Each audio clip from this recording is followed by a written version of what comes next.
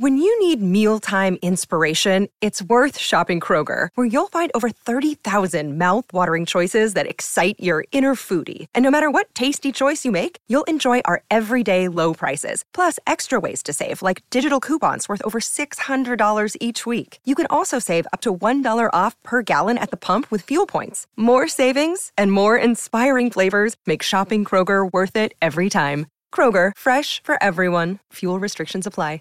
The expression from the music inspired me so much to take risks, and it inspired damn near the whole rap game. Hello again, I'm Adam Unz. You may know me as the host of The Opus, and now I'm bringing my own show, The Spark Parade, to the Consequence Podcast Network. I speak with artists and creatives about the cultural artifacts that spark their personal interest and creativity, whether it's music, books, movies, video games, or any other kind of art. I've never spoke about it in this amount of detail. I'm suddenly going, oh my God, I'm blowing my own mind here. Christ, it's actually a giant part of my life. By talking about the things we love, we share and discover insights into our personality and the things that drive us. It's just magic, really. I mean, frustrating and it makes some people angry, but I don't think anyone's ever done anything like it. I speak with people like Connor Oberst, Phoenix's Thomas Mars, Chris Gethard, Helen Hong, Adrian Young, and more, so their sparks of inspiration can start a fire in you. I'm grateful for those who continue to put our history and who we are as a people in the forefront and make you see it. Find The Spark Parade wherever you get your podcasts. What's up, everyone? Welcome into episode 195 of the Modern Drummer Podcast with Mike and Mike, and this is a special episode. We are just answering a bunch of listener questions. We haven't done that in a while. We thought this would be a good chance to do that while Mike Johnston is in Greece for a camp. And this episode is brought to you by Dream Cymbals.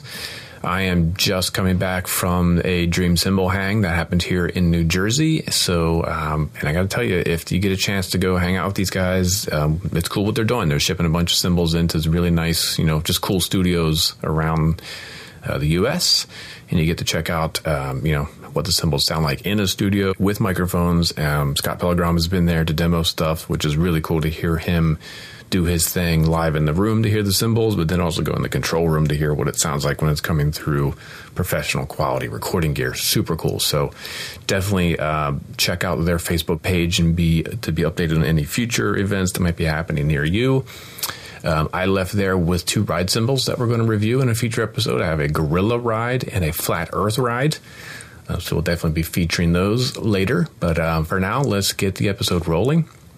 And this intro beat is brought to you by Mr. Mike Johnston.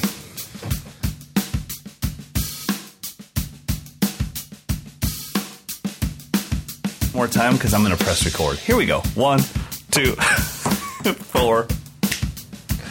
Oh my goodness. Why do we even try? Coming to you live, episode 195.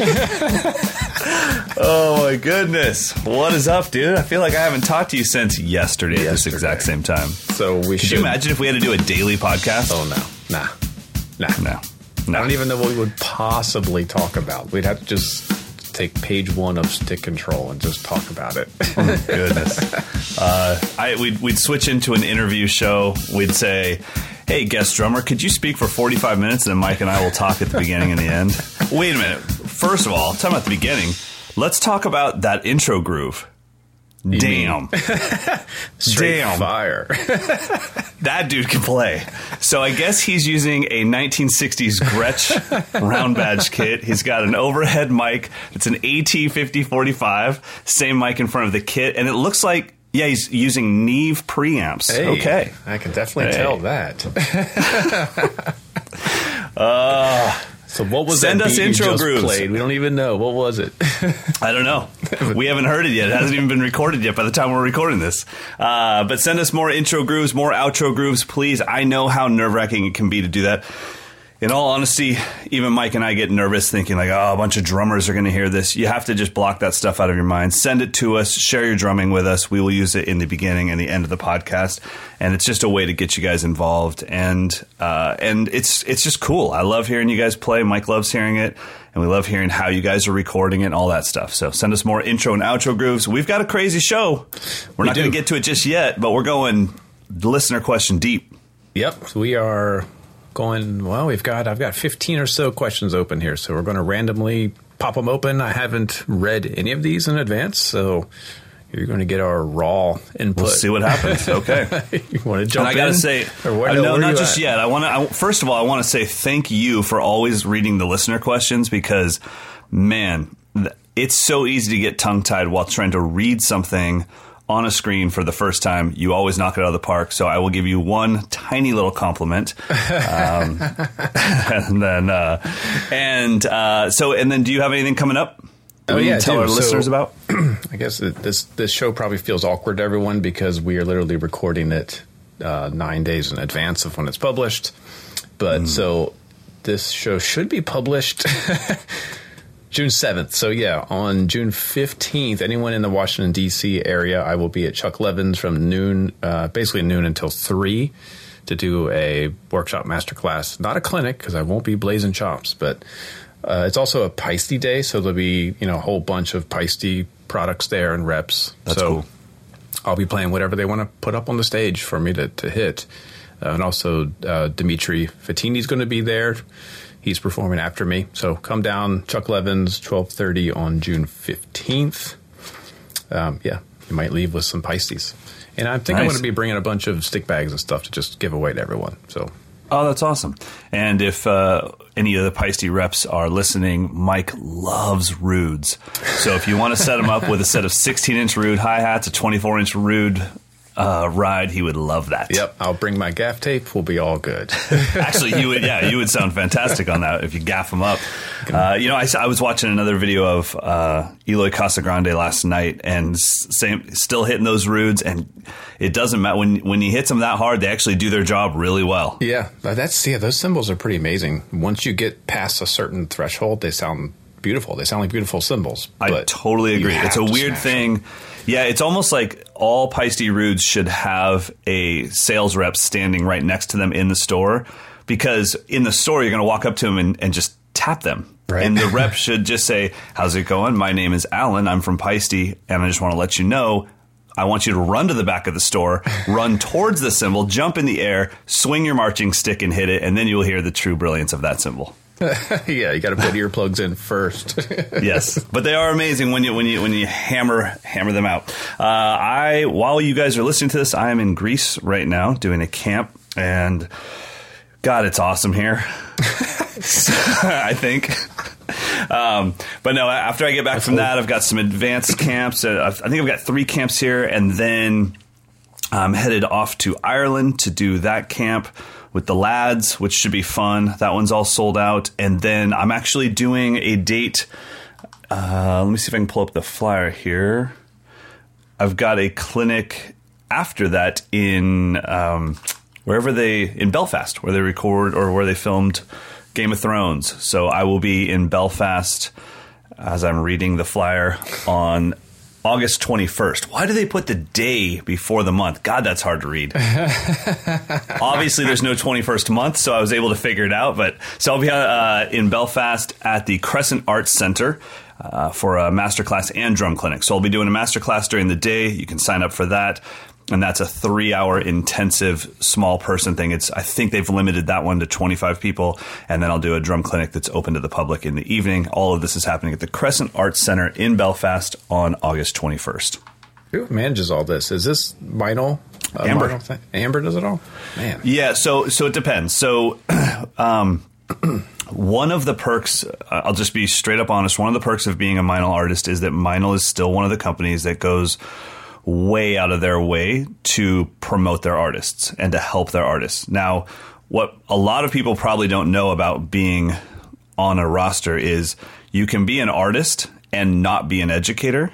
It's a special section of most artists' rosters where you're also considered an educator, and that way you're eligible for clinics. You're also, it depends on the company. Not all companies do this, but sometimes you can be thrown in like, hey, if you buy 200 cymbals from us, you'll get a clinic with one of our clinicians on our roster. And that might be me, Thomas Lang, Benny Greb, Annika Nillis. It's a short list of these are our educators. And then so it kind of depends. And then sometimes I'll tell Norbert, my rep, like, hey, I'm being flown over for this event. Since I'm there, do you want to add anything onto that? he'll call me back and say, yeah, let's put together like a 6-day run for you. So after that date, it becomes a Meinl Clinic tour, and then Meinl takes care of it. With something like this Belfast one, it's just a company that reached out to us and said, hey, we saw that Mike's going to be in Dublin. Does he have any interest in coming to Belfast? And then from that moment on, Amber is dealing with them. Wow. Man. Yeah. Man, trust me, everyone needs an Amber. It's squirrely. I can't keep track of my day-to-day life here. No way. No, I couldn't do it either. And honestly, I mean, a lot of people don't know how much she actually does for Mike'sLessons.com. I wouldn't be able to do everything I do. I mean, really, it's a 3-person operation. We have our web developer, Brad Phillip, who is honestly just a genius, and he's a great drummer. But he was responsible. He built the very first kit builder for SJC. He's been doing drum websites forever. And so I have Brad Phillip, the developer, myself doing all the content and the creation for everything and being kind of the teacher, and then Amber, and that's our entire team. Amber handles all the administrative stuff and then kind of collects the emails at the end of the day that she can't answer. And then that's what we do. Like when I get home, she'll say, okay, I've got 15 emails that I can't answer because they're very gear centric, or I have $300. What kind of lens should I get if I want to film my drum set? So then I handle all those. Interesting. Crazy. Yeah. It's a lot of work. I mean, just the modern drummer side of my day-to-day life, it can be overwhelming. I can imagine trying to organize travel and hotels and all that stuff. And like I said, I wouldn't be able to do it without Amber. And to make it clear, this is her full-time job. So she doesn't have – she left what she was doing to do this full-time because I needed somebody that could do it full-time. So and it's kind of cool because obviously it says Mike'sLessons.com on the sign and on the door. But as far as a married couple, there's no confusion that this would not work without her. So there's never that moment where I'm like, listen here, woman. Like that doesn't. First of all, she would just turn me into a pretzel on the ground and stomp on my face. But that doesn't happen because it's so apparent on a daily basis how many things wouldn't happen if she wasn't running really the company. So, it works out great. So a drumming thing I wanted to talk about. I mentioned last episode about this new project I started working on with this really kind of creative, crazy thing. And I kind of had this had been my process for recording forever, but I never actually thought about its effectiveness.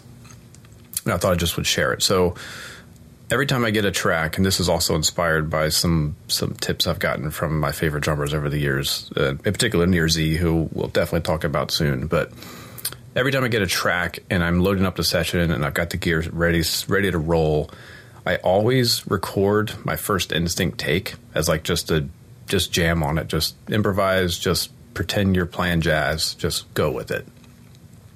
And I'm learning 75% of the time I'm trying to beat that first take. Like that's really like the guy, when he heard my first take, he's like, that's it. I'm like, well, wait a minute. I don't even know the song yet. Wow.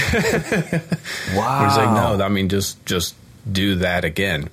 But I couldn't do it again. Each take was more refined and a little bit more focused and more kind of more mature. Yeah, more perfect. And that first take I was throwing in, like I was following the vocal line a lot more. So anyone that's recording, and my one suggestion would be record everything. Even when you're just sound checking, just record it, because you never know. You're going to capture some magic there that you can never repeat it, which, wow. I mean, I think a lot of it's because I spend so much time practicing time and things where I know, like, my first take is going to be okay. It's not going to be a train wreck. Sure. So I can just kind of jam and just figure out what the hell I'm going to do.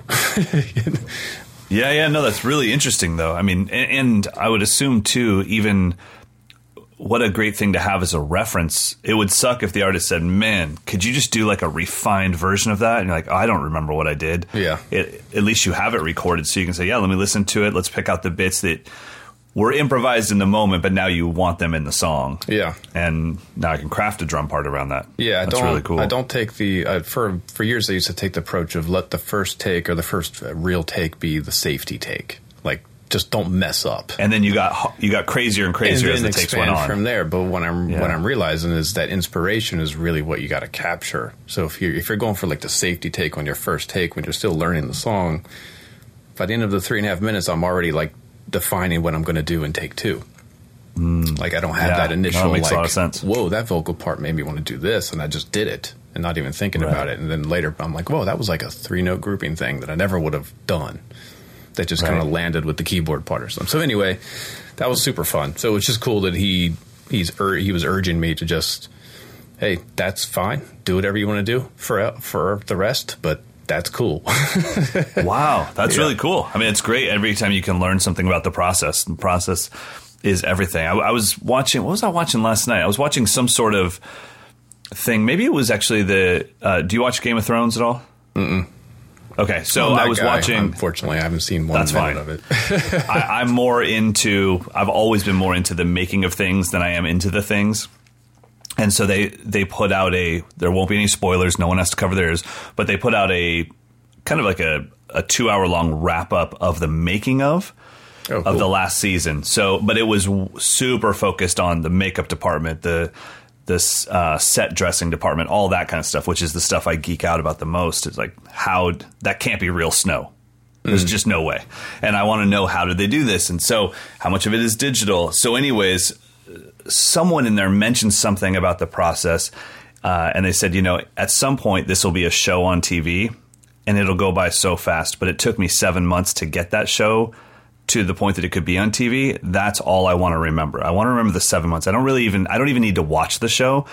The process is everything. And it just reminded me of how many moments, like when I think of PASIC, and that's almost where our friendship really started. I have some really small memories from PASIC, which was to this date the most important change in my career. From that moment on, I had a career in I guess, being a clinician. I have a few crazy memories, but I have crystal clear memories of the 6 months leading up to it. And the 6 months leading up to it changed my whole life. And I reflect on those 6 months every time I'm preparing for something. I never reflect on the crowd standing up and clapping. That's what I don't think. I don't think about that when I go to bed. Like, yeah, you're damn right. Like, I think, okay, wait a minute. There was pressure on me. I prepared for it like nothing I've ever prepared for. Let me reflect on that. So the journey, it's all about the journey, man. Yeah, I couldn't agree more. I literally don't remember one moment of my PASIC presentation. I know what I talked about, but I remember the microphone falling off the rack tom twice. But it not bothering me because I'm like, okay, that's not my job. It's not my fault. Whatever. Just keep going. Yeah. That's about it. I remember the bass drum pedal coming off the hoop once. I'm like, okay. Again, not my gear, not my problem. It's okay. Right. That's it. I don't remember much else. I have memories of you preparing for PASIC. You know what I mean? Like that, because that's what it's all about. So, all right. So, listener questions. Well, I hope you're having fun in Greece. It's so beautiful here. Well, we're dealing with tornadoes here on the East Coast, by the way. Goodness gracious. I drove through, first time ever, before we get into the questions, I played a show the other day. It doesn't matter when. It was when all this crazy weather came through the East Coast. It was the first time in my life I've been driving, and I thought to myself, I might die. Like, really? The weather got so Like the weather intense. was that bad? I mean, the rain was coming in different directions. Trucks were swaying on the highway. I was like, this is crazy. I've never seen this before. And it was a tornado, apparently. I just drove past a tornado. I say this every year, but unfortunately I always say it right before our fire season. Like, we're here for you and you can come here whenever you want. But then usually when I say that, the next day, like half of our state is burning on the news. So no one gets it free and clear. Even when I thought, okay, Hawaii is the life, then like the next week, all the volcanoes erupted, and I was like, well, maybe it's not that good of a life. It's kind of hard to deny there's something changing. That's for sure. Yeah. All right, our first question here on that note is from Christopher. How do you decide how much backup gear to take to a gig? I had this fear that a snare drum pedal or stand will break down beyond repair. Maybe that's just a result of my OCD, but looking for any input around the thought process or strategy when packing for a gig. Good question. That is such a good question, and it just happened to me, not to me personally, but I was involved in it, where the guy that during our live lessons, the guy that changes our cameras live, switching between angles, he sent me a text and from a gig, and he said, I have a gig in Folsom. The chain on my pedal just broke in half, or the little thing that holds it together broke. Yep. And can I swing by the studio? And he has a key to the place. And I was like, yeah, go pick up a pedal. And it was funny. Like, he had a spare snare. He had a spare everything except for a spare pedal. And the reason he didn't have a spare pedal is because he has a really expensive pedal. So he's like, what do I need a spare pedal for? And it was just one of those things. And the thing that came off, he couldn't find it in his hardware bag. You know, it was like a dark club, got a black hardware bag. And he's like, I know the link's in there somewhere, but I just can't see it. So, I think there are, I think moving parts are the most important thing. Yeah. You know, I can kind of get by with anything. I never bring any extra heads or anything like that. But I'd say, yeah, snare drum and a pedal.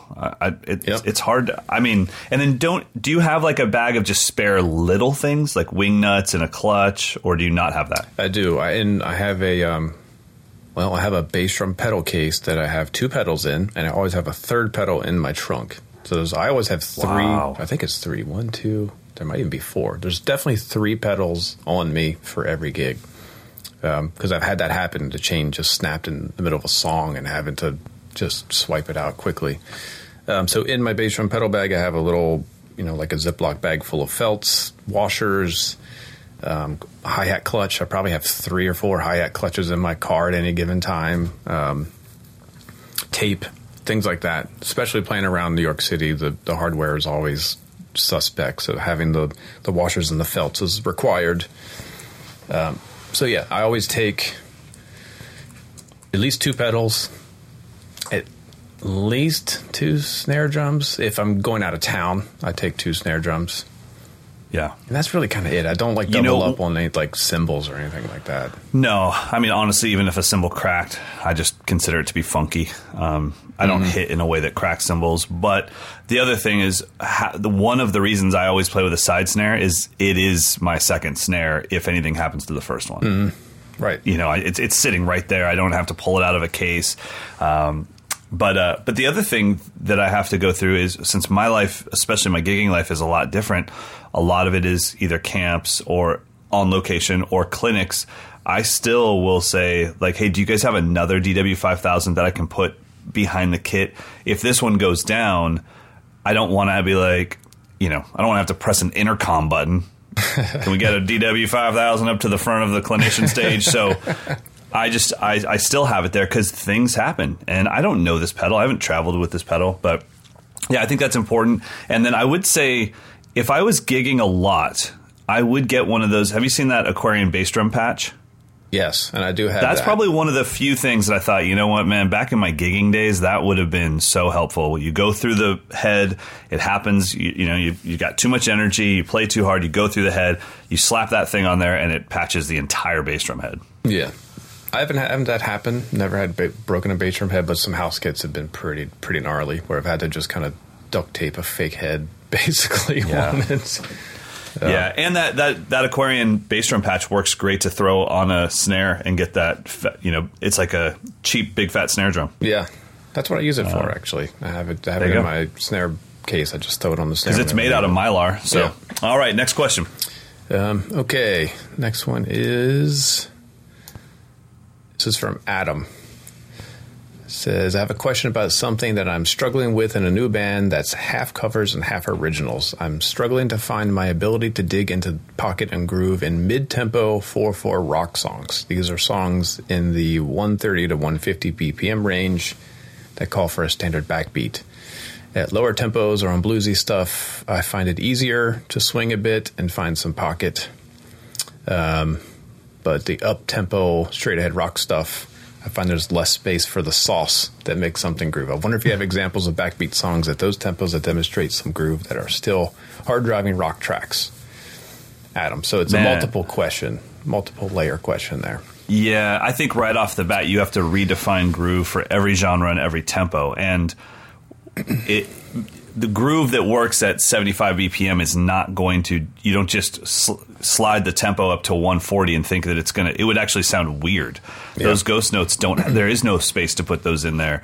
And the groove becomes very backbeat driven. The hi-hats come down, so they're not dominating and going chick, chick, chick, chick, chick, chick, through the whole thing. So it just becomes this really steady backbeat thing. I think that is the groove. But I also, when I hear basic, let's say Running Down a Dream by Tom Petty and the Heartbreakers. Yep, that was going to be my first suggestion. Okay, yep. When I hear that, I don't think that doesn't groove. Yep. But, and there's also, the one on the album is, questionably programmed drum machine, but if you see Steve Ferrone do it live, there's some swagger to it. There's definitely some totally. load. Yeah. But it's not a busy Tower of Power groove, it's still just so yeah, I think that it just, you have to redefine what groove is for that type of stuff, and it's not going to be what you think of as pocket and feel. It does have pocket and feel. It just has its own pocket and feel, and it's it's right there. Yeah, I think you can't think of simple grooves as being easier or less interesting or less groovy. I find up-tempo rock stuff really challenging because there's no safety of all the ghost notes and stuff. Right. You've got to, each quarter note is important. So I think the challenge is to not rely on this muscle memory of I'm going to play every subdivision to then find a groove. Well, can you just groove with quarter notes at any tempo? I think. Right.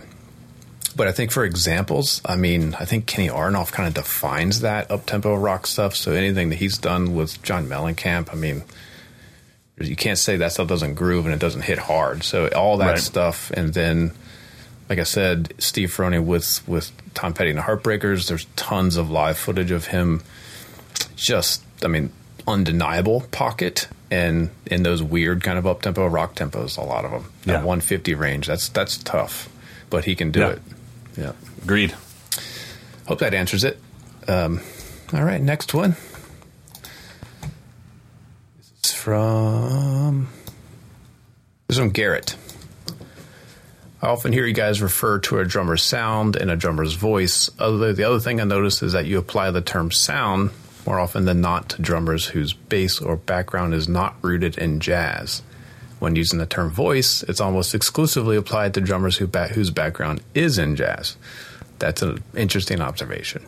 Wow. My question is, do you feel that voice is more applicable to jazz drummers because it is oftentimes more of a free art form than other styles such as rock, funk, Latin, etc., who will usually have some sort of definitive rhythm that you're following and working with?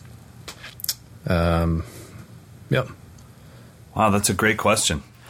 I think you and I probably use sound to refer to the sound they're getting out of their kit, where a lot of times with voice we refer to that as what they're playing on the kit. So, Tony Williams would have his voice on many different kits, and then there's the Matt Chamberlain sound or the Benny Greb sound. For me, I would have thought they were interchangeable. But now that we're digging into it, I didn't even notice that was happening. Well, here's a question. Is there anyone without a jazz background that has a really definitive voice? So who would who would be an example of a non-jazz drummer with not even the jazz, but a jazz I would background? say definitely Benny. I can notice his playing style right away, even if he's on. He's the classic example of playing on a SpongeBob kids drum set, and it still sounded like Benny Greb. And it doesn't mean that they've never played a swing beat in their life. Obviously people are gonna be like, he just did the Buddy Rich jazz band thing. Right. That doesn't mean he's a jazz drummer. Anna Canillas, probably. It is tough though. Now what about this is a hard one to dig into, because I think voice for me is what you're saying, and then sound is the actual frequencies and things. When I think of sound, I think of the difference between you playing Steve Jordan snare drum and Steve Jordan playing Steve Jordan snare drum. That's the sound that he gets out of the kit. Right. Then the voice would be what he played on that.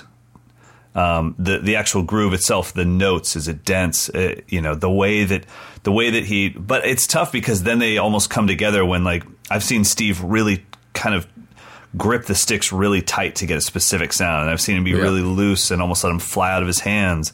And that, to me, that's sound, but that's tough. I love the question, though. Yeah, it's tough. I would think, kind of getting directly to your question, Garrett, do you feel that voice is more applicable to jazz drummers? Maybe. I think because, first of all, the sound of a jazz drum set is pretty much defined. I mean, we're breaking the rules now, but in general, it's high-tuned rack toms, open, small drums, dark cymbals. So the sound of a jazz drummer in a traditional sense is kind of defined. So then all you have is your voice. Whereas with rock and funk, there's a lot more like sonic variety. Yeah. But I don't know. I'm kind of leaning towards, at least from my biased perspective, I can't think of a drummer who has a really definitive voice that at some point early in their career they didn't study jazz. I can't think of it. Vinny Colaiuta, Dave Weckl, Steve Gadd, John Bonham. I mean, Benny was definitely into jazz as a kid. Yeah. And what do you think about Nate Smith? Jazz background. Yeah. I know. I mean, I'm thinking, what about somebody maybe Gene Hogland? He's definitely has a voice in the metal world, and I don't know that he's ever kind of explored improvised music. Yeah. Yeah, it is tough. We can't really answer this one. We crushed it. Nailed it. Can we just debate what's the difference between groove and feel? Take an easy softball pitch and yank it over the yard. All right, let's go. Next. Thanks for that, Garrett. Now I'm going to be questioning my vocabulary for the rest of my life. All right, so we're going to pause for a quick message from our sponsor, Dream Cymbals. Like I said, I grabbed the Gorilla Ride and the Flat Earth Ride from the Dream Cymbals hang that I went to the other day. So we're going to just drop in some audio that I grabbed online. This is not me playing. These are some YouTube demos that I found of the Gorilla Ride. So the Gorilla Ride is a heavy ride, a very pingy ride. So it's something maybe you didn't think Dream offered, maybe this kind of heavy rock ride sound. So we're going to drop that in now, and then we're going to follow that with the Dark Matter Flat Earth Ride, which is kind of the polar opposite, but still related. It's a very pingy, but very dark and dry. So first you're going to hear the Gorilla Ride, and then we're going to shift over to the Dark Matter Ride. Again, these are samples that I just grabbed from YouTube. I will be doing a personal demo and a review of these in an upcoming episode, but for now, check out these two cymbals, and we'll get back to your questions here in a minute.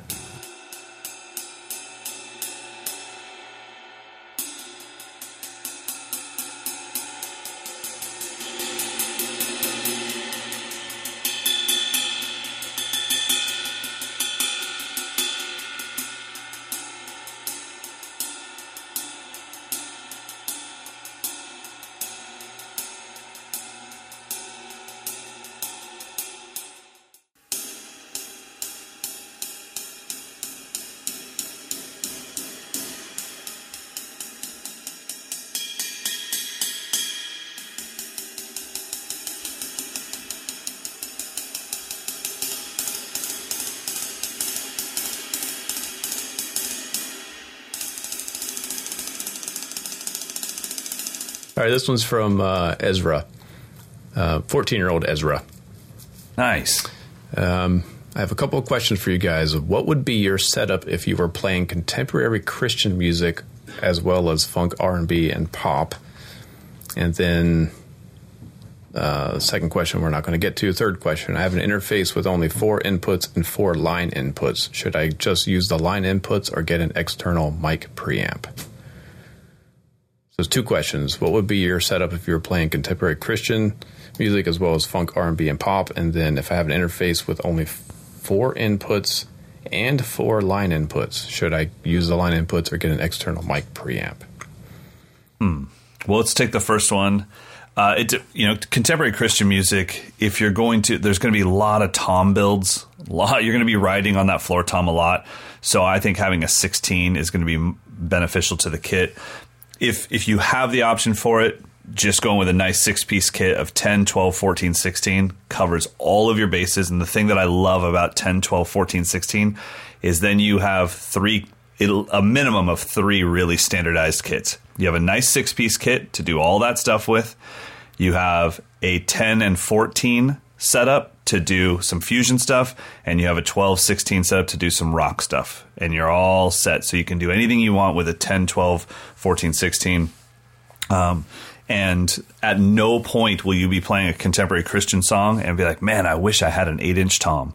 10 is going to get you as high as you ever need to go, and 16 will go plenty low. And you'll probably never wish for an 18. So I would say 22 or 20, and then 10, 12, 14, 16 with a single snare. And you're kind of set to do everything you want. If you need to save some money, go on the used market and check out the PDP X7. That was a great kit. It actually did come with an 8 back in the day. All right, I remember that. Yep. Yeah, I mean, it was like brand new, lacquered finish, and it was 8, 10, 12, 14, 16 snare and kick, and it was like under $1,000 back in the day. Yeah. So that would be a great choice. I have a few friends. We used to have those back when I was a DW artist. Those were our kits at the drum lab. And when I moved to Gretsch, I ended up selling those to a couple of the teachers, and some of the teachers still have those as their main kits. They sound fantastic. Mm-hmm. Yeah. So, yeah, check out the PDP X7. Yeah, if I was going to pick one setup for all those styles, I would go 12, 16 toms, 20-inch bass drum, and then a standard 5 or 5.5 inch deep snare. I think that would cover those styles for me. I would feel cool. Yeah. And cymbals, it's kind of just a basic setup. 14-inch hi-hats, 20-inch ride, maybe a 17 and a 19-inch crash or something like that, or a 16 and 18. I totally agree. I don't think anything about those 4 genres require anything super out of ordinary, right? No.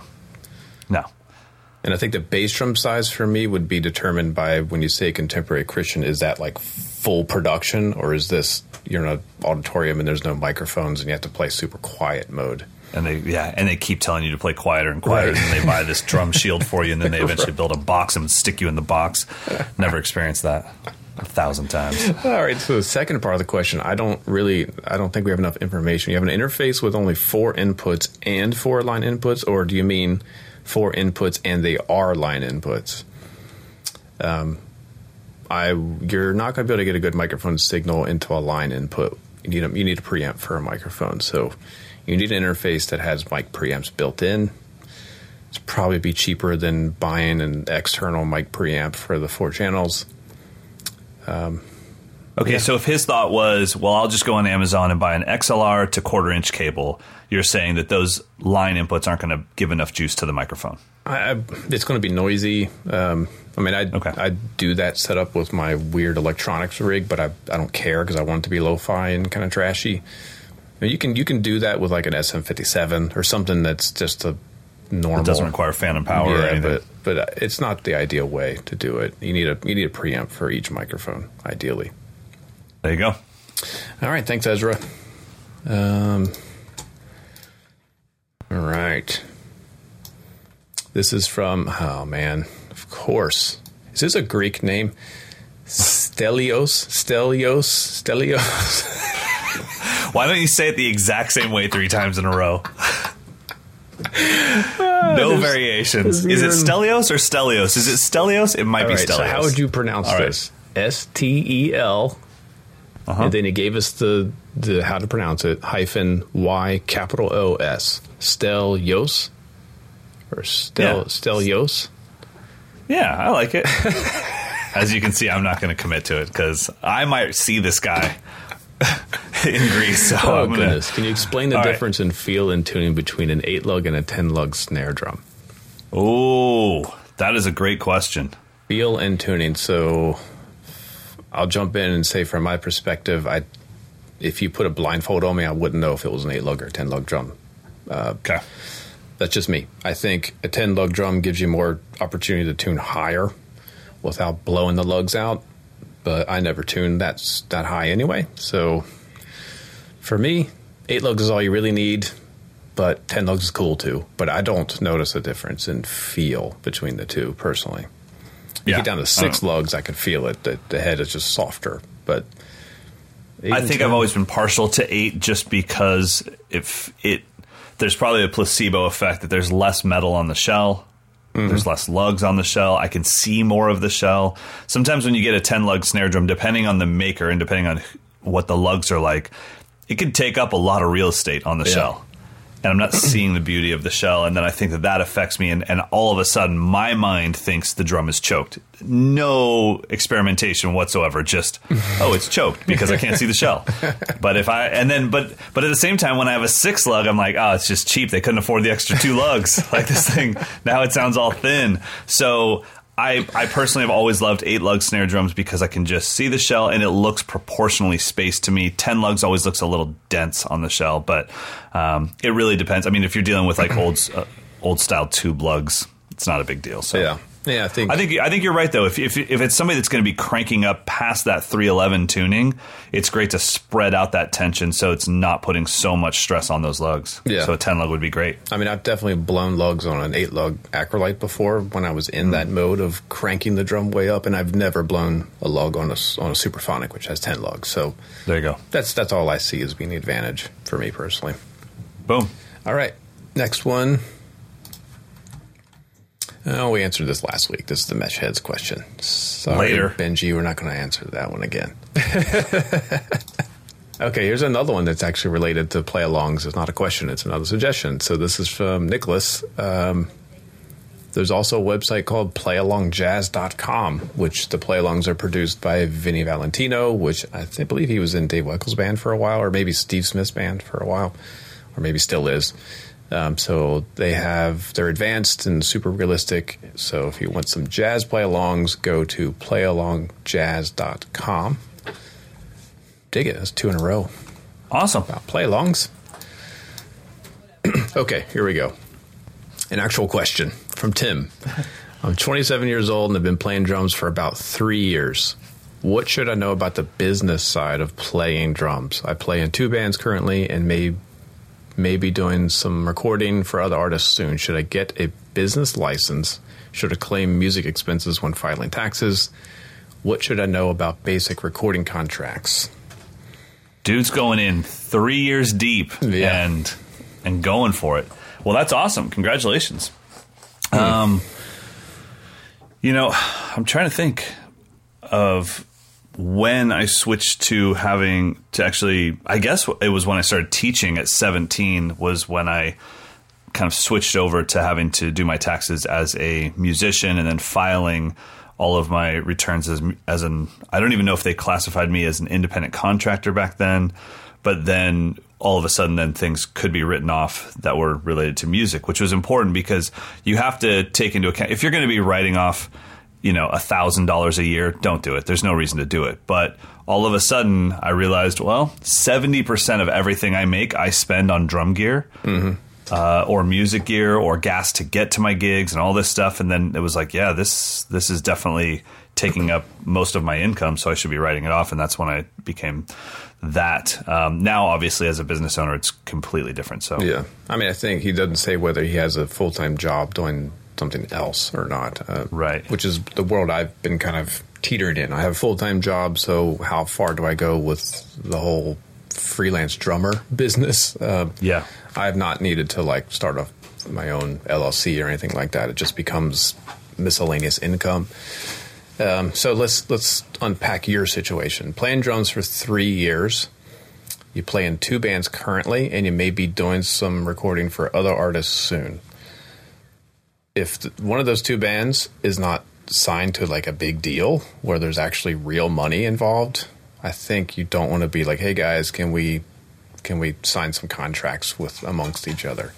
Right. I don't see a need for that.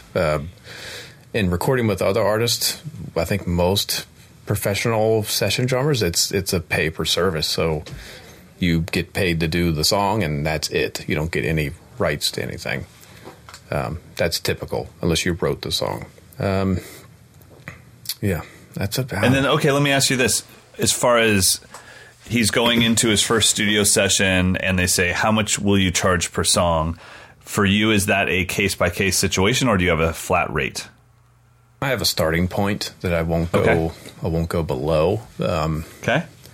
But it just depends. Sometimes I'll package it. If we're going to try to crank out a whole record in one day, then it's okay. You got to pay me for the day. Or if it's just one song a week, then we'll just do one song, per song kind of fee. But again, there was probably 10 years where I didn't charge $1 for that stuff, because I just felt like I want the experience, and I don't want to be the guy who's like, if you don't pay me this amount of money, then I'm not giving you your files. So what about this? Do you have any sort of different charge based off whether you wrote the drum part or if they gave you the drum part and you just had to play it on a real drum set? Nope. Or is it the same thing? Okay. Nope, I think it's all on me. I think of, what do I consider? The demands of the recording itself. Like, is it something I could just play 2 or 3 takes and we're done? Or is it something where I'm going to have to spend like a week? You have to chart it out. Yeah. Is it super, like how many hours am I going to have to invest in it? That's what I think about. Okay. More than anything. And then I consider who's the person hire me. Are they kind of a stickler for details? So I'm going to have to do like 3 or 4 redos. Right. So I usually have that kind of up front. Like, I'll give you 3 or 4 takes in one session, but if we got to go back tomorrow, we have to kind of figure it as a different session. We have to book it as 2 days, because I can't just leave my studio set up for your song for like 2 weeks while we go back and forth editing the track. So I like to do it all within one session. Here's 3 takes, slightly different versions. And I also always do the test recording, which I talked about earlier. Here's my first instinct take. I send it to the artist or the producer and say, is this the idea? Okay. So it's not like I do 3 final takes and then I'm like, I don't really like the snare drum. Right. I can't edit that. Yeah. And then what do you think? I mean, in like the modern age, we're not dealing with producers. Let's say somebody just contacted you on Instagram and said, hey, can I send you a track for you to play on? I mean, what is a ballpark for something like that? Is it $100 per song? Is it $1,000 per song? And I'm not saying your price. I'm just kind of, I don't do this kind of stuff. So I'm just curious. For me, it's just like, what would you charge for an hour of work, whatever it may be? And then factor, just consider that the fee. And don't consider your inability to record quickly. Like if I know I'm going to give 3 takes, I figure that's an hour setup and then recording. Okay. If it's going to be like, well, we're experimenting and it's going to take 2 or 3 days, then I'm not going to charge hourly, because then it would be like $2,000 or something. Right. So it's just whatever you feel comfortable with for me. Yeah, and I think the other thing that always muddies the waters here is, sorry, my dog's now like in the mix. I think the other thing that kind of muddies the waters is sometimes you're working with somebody you really enjoy working with and it doesn't feel like work. I do a lot of free tracks. I just want to be a part of your project, man. Yeah. I still do that often, especially if it's just like, hey, can you just do something on this track? I'm like, all right, let me just, if it's a friend, I'm like, okay, well, then I'll do one and then we'll talk about money later. That's the thing with this question. I wouldn't jump into like money and business stuff when you're just getting your feet wet playing music. Yeah, you're gonna, because there's someone else that's willing to do it. And we talked about this yesterday with, last week's episode, with, was it Tyshawn that we were talking about, where it's like, you have to value yourself, but there's just gray areas, and I mean, if Sput called me right now and said, hey, we're doing a new Ghost Note track, will you play your snare drum and play this one rhythm? I wouldn't even think to charge him. I'd be like, bro, I got you. Yes, of course. So, and then if somebody that I'd never heard of said, can you just play this rhythm on your snare drum? I'd be like, yes, I can, for $75 per rhythm. How many bars do you want? So, all right, let's get into the next question. All right, this one is, I don't have a name. This is from DJ Rodriguez, it looks like. I have a job at a public elementary school teaching music to K to 4th grade. I have 45 minutes with each grade once a week. What would you do with kindergartners for 45 minutes if this were you? Man. So kindergartners are, 5, 6 years old, I guess. Right? 5 or 6? I don't know. I have dogs, man. I look at those things and I go, child. Yeah. And then at some point they're 17. And I go, all right. Person. Get a job. Okay, so the first thing, because I've had to do this stuff in the past when I was doing freelance work at different junior highs, elementary schools, and high schools. And with the kids, it doesn't have anything to do with trying to get them involved in the drum set or anything like that. At 4 or 5, 6 years old, it's all just basic rhythm. So there's a lot of things that we would try to do. Let's say that you had a classroom of 20 kids. I'd have 4 groups of 5 kids. Group A, you guys are responsible for the 1. Group B, you're responsible for the E. And then I just do a thing of 16th notes and see if we can get the room going cha-cha-cha-cha-cha in clapping exercises. And once we get it, it's awesome. Then maybe split them up into 2 groups of 10. And Group A, you guys are responsible for clapping this rhythm. And I give them 8th notes. And they just keep doing that. And then I count 2 and 4 for Group B, and they clap on 2 and 4. Then I put on a Barney song that has a backbeat on 2 and 4, and we play a basic rock groove to it. They don't need to know the theory behind it. I would never even say the word 8th notes. I'd just be like, right now, right now. And then we get it going, and it's just group stuff that gets them involved in rhythm, turns their ears on. And then once that fun is in the room and the excitement's in the room, then you can bring in some vegetables and say, okay, everyone, where we were clapping on 2 and 4, I want you to see if you can identify that. And I'd put on a song that had a very obvious 2 and 4 and just single each kid out. Okay, you try to clap where you think the snare drum is. And I'd have a snare drum for show and tell. And you just make it fun. Yeah, I think because I went through a music education program, teaching that early general music was absolutely the most difficult. For sure. I think teaching high school, college level music is so much easier than trying to teach 5-6-year-olds. Yeah. And I think it's a special type of person who can really do that. And I think you're right. It's more about just activity with music than it is drumming or any kind of education. It's just, let's just move our bodies to music. It's almost like a dance, drumming, hybrid, drum circle kind of event that, I wouldn't try to think to accomplish anything deliberately, like quarter notes, but I wouldn't even tell them it's a quarter note. Exactly. Exactly. And they don't need to know. I mean, when I ran into 8-year-olds that had what we would call natural rhythm and all that stuff, they didn't know anything. All they knew was their parents played Al Green every morning for breakfast in the household. And then they went to church and there was music there. And then they came home, and on the drive home, the mom was a fan of, whatever artist that was like all pocket driven. I was like, okay, so you've had this since you were in the womb. It's not natural. You're a product of your environment. Right. Yeah, and, exactly. My dad did me no favors with Creedence. Hey, Creedence is a good choice for like straight ahead rock drumming that has some swagger. Going back to that first question. Whatever. I'm just telling you, I could have done with a little Al Green in my life, and instead I got Deep Purple, Cactus. All right, so DJ sent another question. He's referencing the Malcolm Gladwell 10,000 hour rule as far as how to become a master at something. So he says, do you find that this to be true, and how many hours do you think you have put into your drums, your career, and your family? So he's saying that,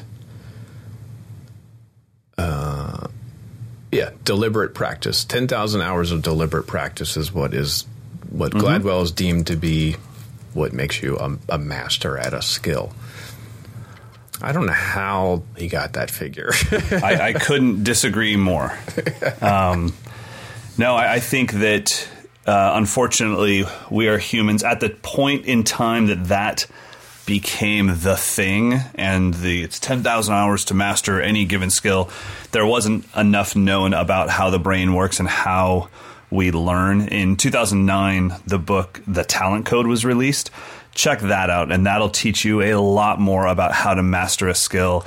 It'll teach you a lot more about how the brain works and how we internalize things. It goes deep into how musicians learn a skill, how sports people learn skills. So the book is called The Talent Code. I was turned on to it by a good friend of mine that I really look up to in the business world. His name is Pierre. And it really breaks down the neuroscience of how we learn, and then most importantly, teaches you how to get in the zone. When you are practicing anything new and your brain is learning something new, there is a zone where you are internalizing new information faster than any other point in your practice. And that's when it's starting to be ingrained in you. And unfortunately, most of us don't recognize that moment. But if we could stay in that moment for just 5 or 6 minutes, we could do a month's worth of work in 5 or 6 minutes. Mm-hmm. Unfortunately, that moment is the highest point of frustration, and it's where all of us stop. Mm. And that is the moment to stay in. That's the moment where everything is firing. So check out the book, The Talent Code, and that'll help you out a lot more than some random hour. Yeah, thing. I mean, music school in college, there were so many students who were quote unquote practicing 8 hours a day. They weren't. They were just hanging out with their instrument for 8 hours a day. Totally agree. I never really. I mean, I certainly saw it by example. Like there wasn't more talent, but this person says they're practicing 8 hours a day, and they don't sound as good as this person that I know practiced maybe an hour a day. Like right, and that's it's all about the efficiency of the practice. I will say this. This is only personal opinion, but if you are doing 8 hours a day, something in your life will suffer because of it. You mentioned family. I think balance is the key to happiness and to joy. And if you're going to put in 8 hours a day and you're going bananas on the practice, just know that your social skills are going to go down a little bit. Yeah, I think we've all run into the guy that is coding at some corporation way too much, and he hasn't looked a human in the eyes in a long time. And it's like, dude, you are a shockingly awkward person.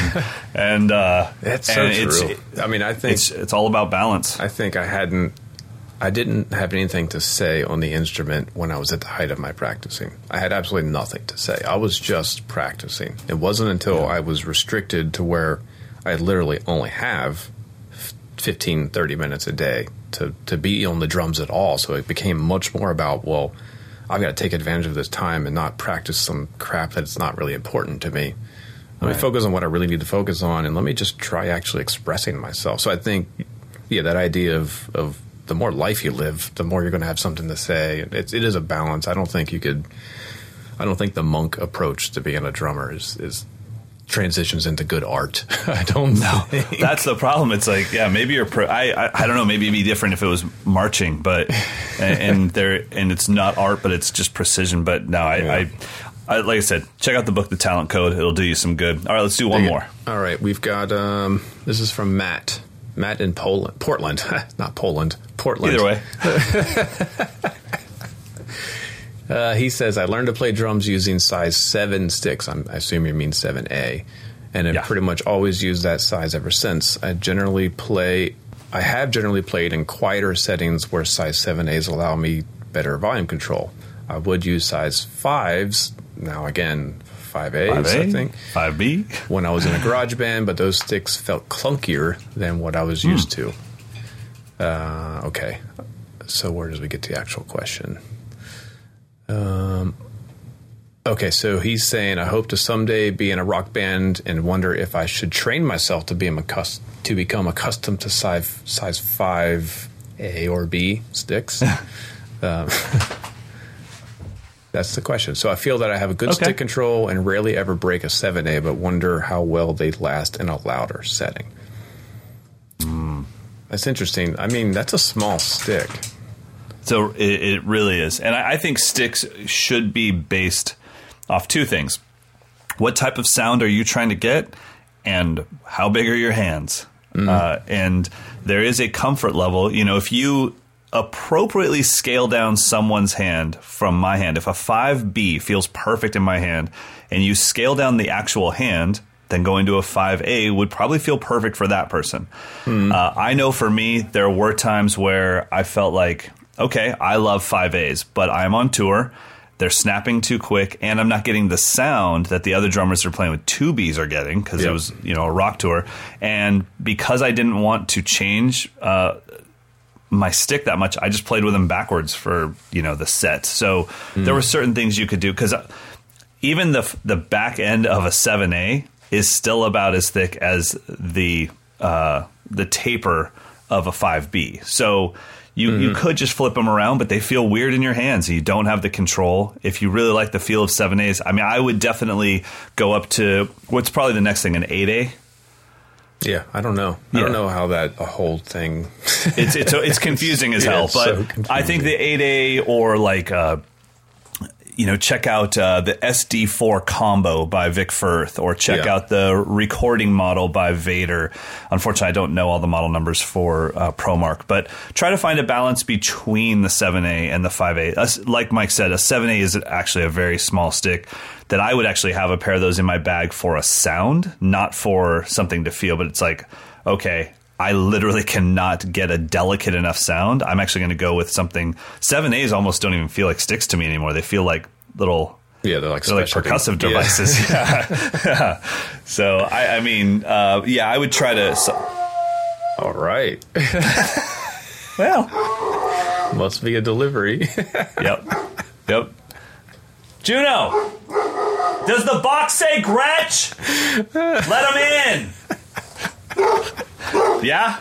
It says Gretch? Okay. Oh, no. What? It says Ludwig? Uh-oh. Get him! Stop it, woman. Come here, sweetheart. Come here. I love you. I know. Someone's at the door. I get you. Okay. Pick of the week? Oh, man. Well, let me... Guard dog? My 2 cents on the stick thing. I always practice with big sticks on my practice pad, so... I feel like it's better to be used to playing a bigger stick, and then you can kind of get comfortable for a smaller stick. So you might want to try that. Get yourself some 2Bs or marching sticks and use those as like your warm-up practice sticks.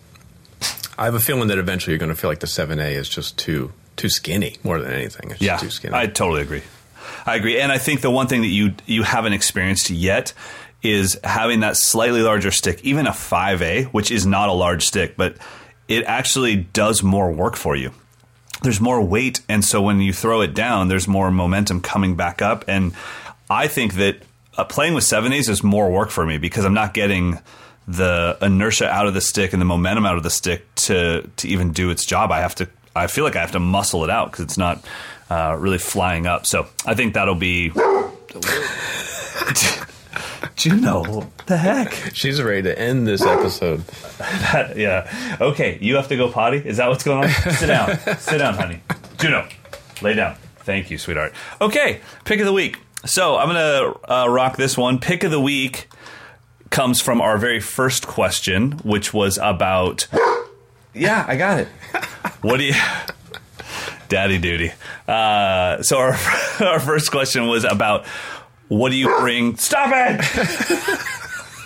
I love you. Go get them. I don't care. Go check it out again. Oh man. Okay. Something spooked her good. Okay, why don't you lay down, hon? Everything's okay. Okay, so our first question was about what do you bring as far as doubling stuff up, and we talked about.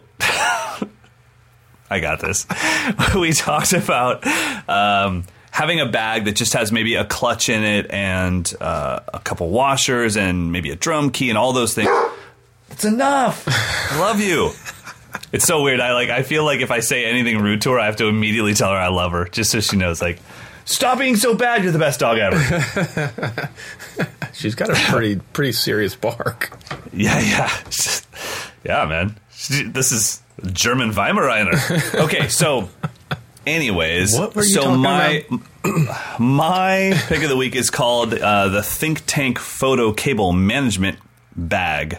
And the reason why I have 4 of these in different sizes, and the thing that's awesome about Think Tank bags is that the front of them is completely clear. So it's an awesome, sturdy bag. I've traveled all around the world with these things. Nothing's ever gone wrong with them. But when I pull it out of my actual bag, then it's clear and I can see, okay, this is the one that has all of my felts in it, and then this is the one that has all my extra batteries for my camera, and where's the one that has my LED light in it? Oh, there it is. So these things are awesome. Truth be told, I just ordered 2 of them for Amber for her makeup because she was like, my makeup bags are like falling apart and I can't see what's in them and I have to unzip them. And I'm like, You should get the Think Tank bags. These are awesome. They're indestructible and they have a window in them. So definitely check out the on Amazon. They're like $20. I have a set of 3 of them. Like I said, they come in different sizes, but Think Tank makes great stuff. This is all camera stuff, but I use 1 for all of my drum bits and bops, and then I have 2 for camera stuff. All right, my pick of the week is an addendum to, 2 episodes ago, I picked that Breakbeats collection that was on iTunes. And that reminded me that Billy Martin did 3 volumes of really super cool breakbeats, like live drumming breakbeat records. So if you search Illy B Eats, so it's like Billy with the B cut off and put in between, Illy B Eats, there's 3 volumes. So they're on iTunes. You can actually go to his website and buy the physical copies if you want. It's pretty amazing. It's a great study in tone and groove and just good play-along practice. Those have been out for a while. He might have been one of the first that I remember doing that kind of thing. So check it out. Illy B Eats, Volume 1 through 3. There's also one called Drop the Needle, which has some collaborations with other people on it, but good stuff. That's my pick. Yeah. And if you don't know who Billy Martin is, get into Billy Martin. He is just an incredible artist. Fun follow on Instagram. And he's the one that reminds the entire world you don't have to always rip chops. Yeah. That is one of the most creative human beings on the planet. Yeah. Yeah, thanks for digging into it. Yeah. Clearly you're a huge fan. That was epic. Yeah, he's neat. Whatever. I mean, well, even Gina's like, whatever. All right, let's end this episode. Thank you all for bearing with us while we get through this rough one. All right, buddy. I'll see you when I get back from Greece. All right, have a good one. Later, brother.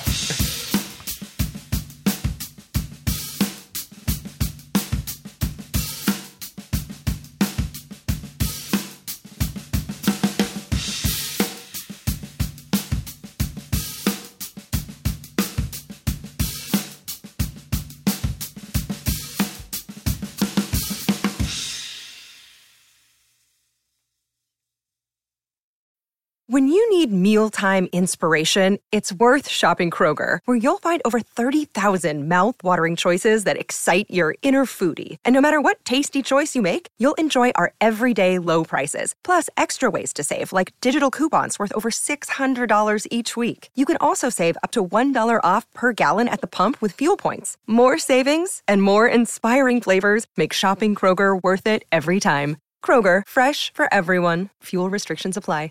Save big on your Memorial Day barbecue, all in the Kroger app. Get 3-pound rolls of juicy 80% lean ground beef for $3.49 a pound with a digital coupon. Then get select varieties of flavorful Powerade, Body Armor Super Drink, or Arizona tea for 77 cents each, all with your card. Shop these deals at your local Kroger today, or tap the screen now to download the Kroger app to save big today. Kroger, fresh for everyone. Prices and product availability subject to change. Restrictions apply. See site for details.